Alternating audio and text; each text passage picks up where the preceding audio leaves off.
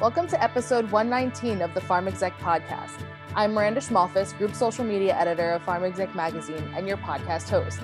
Joining me today is Lisa Henderson, Group Editorial Director.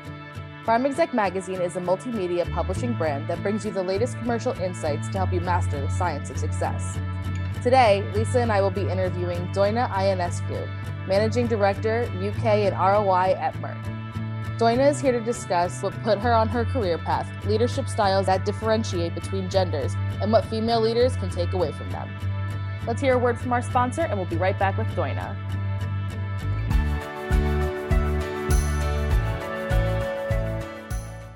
Hey podcasters, this is Andy Studna, Associate Editor of Applied Clinical Trials and co-host of the Applied Clinical Trials podcast. Stay tuned after the episode for a sneak peek of our recent talk with Paula Brown-Stafford of Novant, where we discuss her career journey and gender discrimination in the workplace.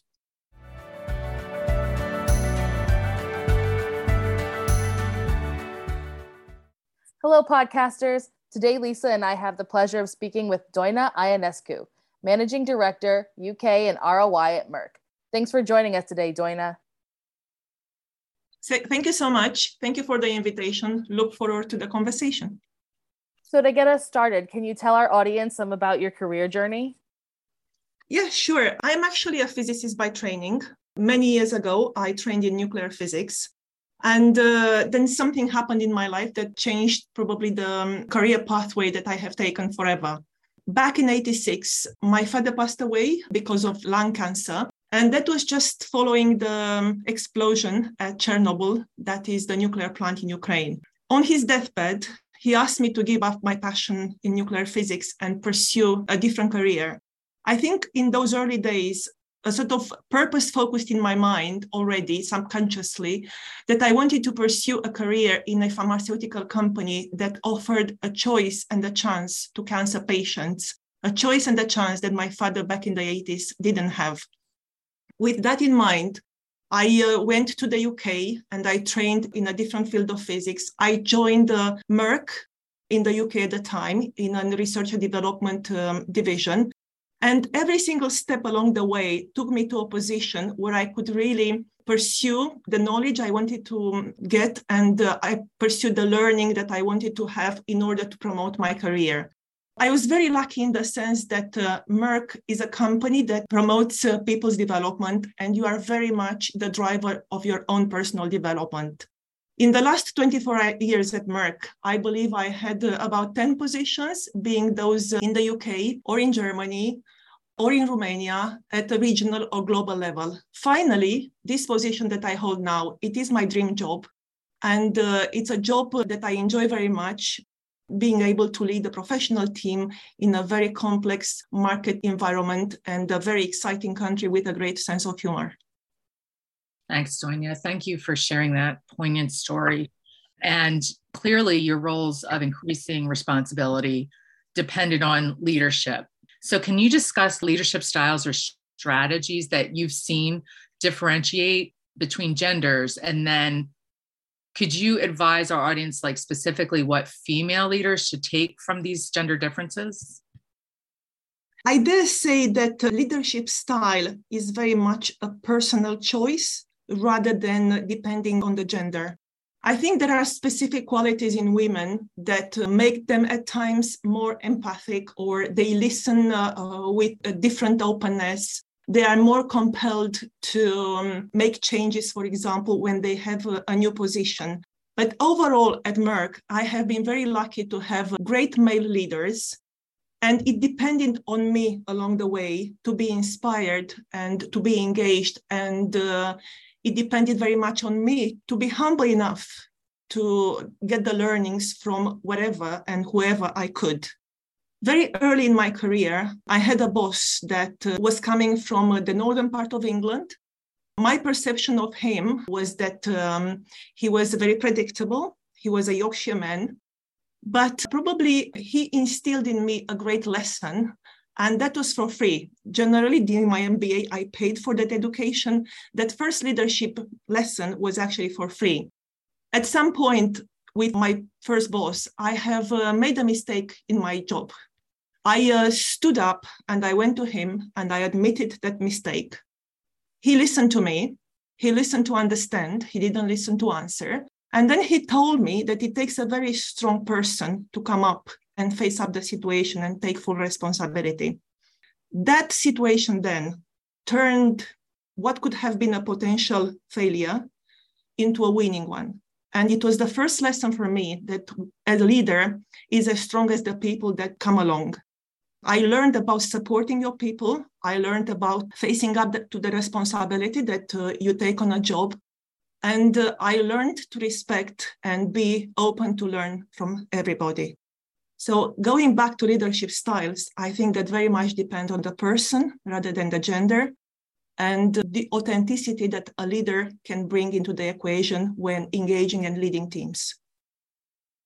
It's wonderful to hear that you've had supportive male superior and coworkers at Merck, and thank you for sharing that story. So have you ever experienced gender discrimination in the workplace throughout your career? Back when my career pathway started, and that's about 30 years ago, I think the world was completely different. In those days, women were not expected to pursue a career. They were expected to stay at home and look after a family. And then again, for me, it was just a setup, a challenge that I took on, and I responded in a very personal manner. I pursued a learning pathway along the way.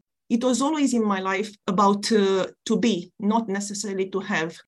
And whatever happened in the external environment, it was just a matter of fact. It was a challenge that came with ups and downs that I had to be strong when managing and come stronger out of it. I am very lucky that at Merck, diversity and inclusion is actually ingrained in our core values. And for that reason, I have chosen to stay at Merck, because those core values, such as respect, responsibility, courage, transparency, are very much overlapping my own. And I enjoy that every day. And the company and myself are trying to put the best experience for everybody, encapsulating those values in all daily activities. So you said your current role now is your dream job, which is wonderful. Congratulations on that. How long have you been in that current role?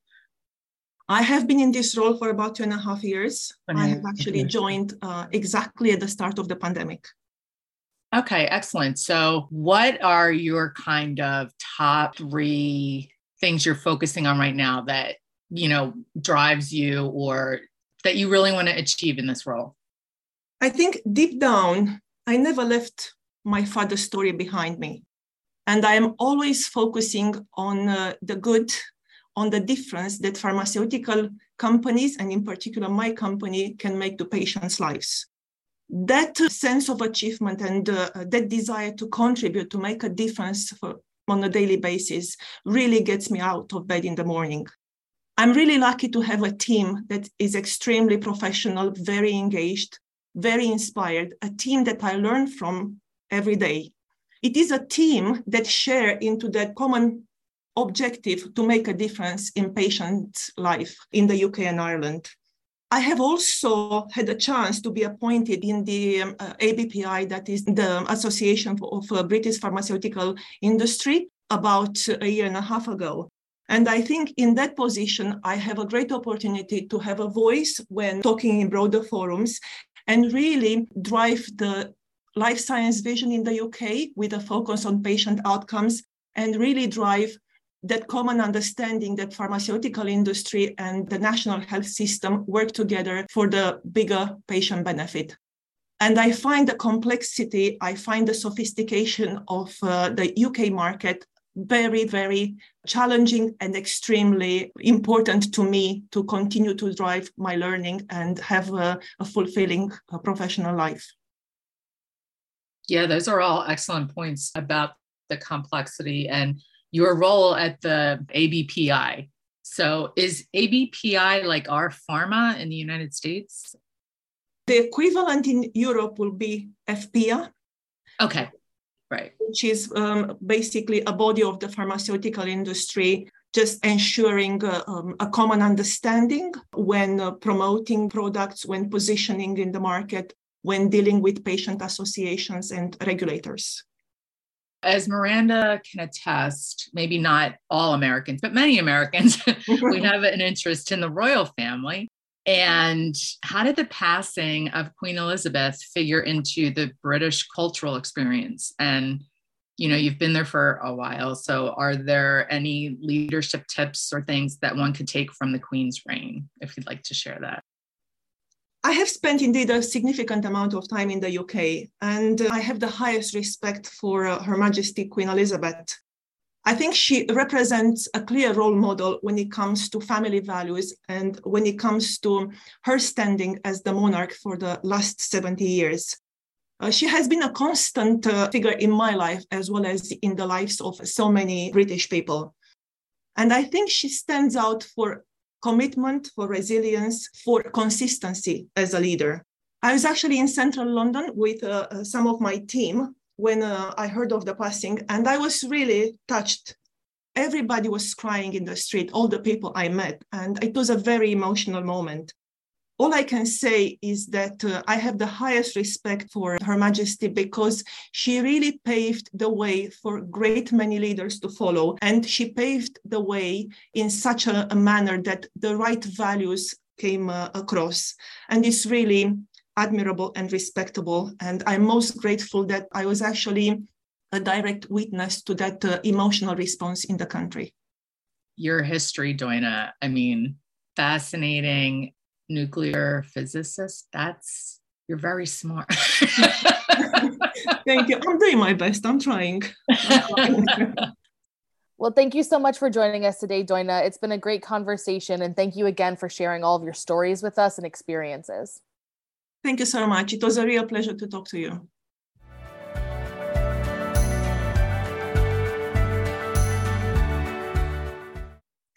Hi again. Andy Studna, Associate Editor of Applied Clinical Trials and co-host of the Applied Clinical Trials podcast here with a sneak peek of our conversation with Paula Brown Stafford of Novant and her thoughts on gender discrimination and how to address it. I would say that in short, yes, I've experienced in my career, the gender discrimination, but as much I've faced age and education discrimination. And so it is all how you address it. And I guess my biggest way to address it was bringing attention to it and trying to make sure that I just kept being me. And I kept, back to the book, remembering who I am, who am I? And I wanted to be a hard worker and I wanted to always excel. And we talk in the book about giving 110%. And that was something that my father taught me.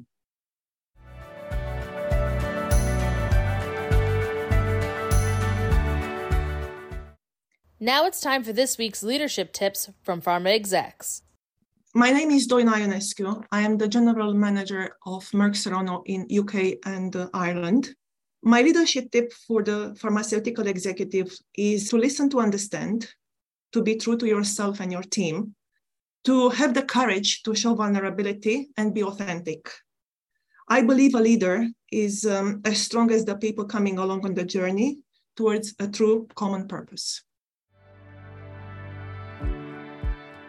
Thank you for listening. We hope you enjoyed this week's Pharm Exec podcast. We are always pleased to take you behind the headlines, provide expert tips from industry leaders, and give you an inside look at what the Pharm Exec staff is working on. Remember, you can always find us on the web at pharmexec.com, on Twitter at pharmexec, on Instagram at pharmexecutive, and on YouTube. Reviews expressed on this podcast do not reflect those of Pharm Exec, its parent company, or our advertisers. For editorial concerns, please email our editor-in-chief, Meg Rivers, at mrivers@mjhlifesciences.com. And for sponsorship opportunities, please email group publisher Todd Baker at tbaker@mjhlifesciences.com.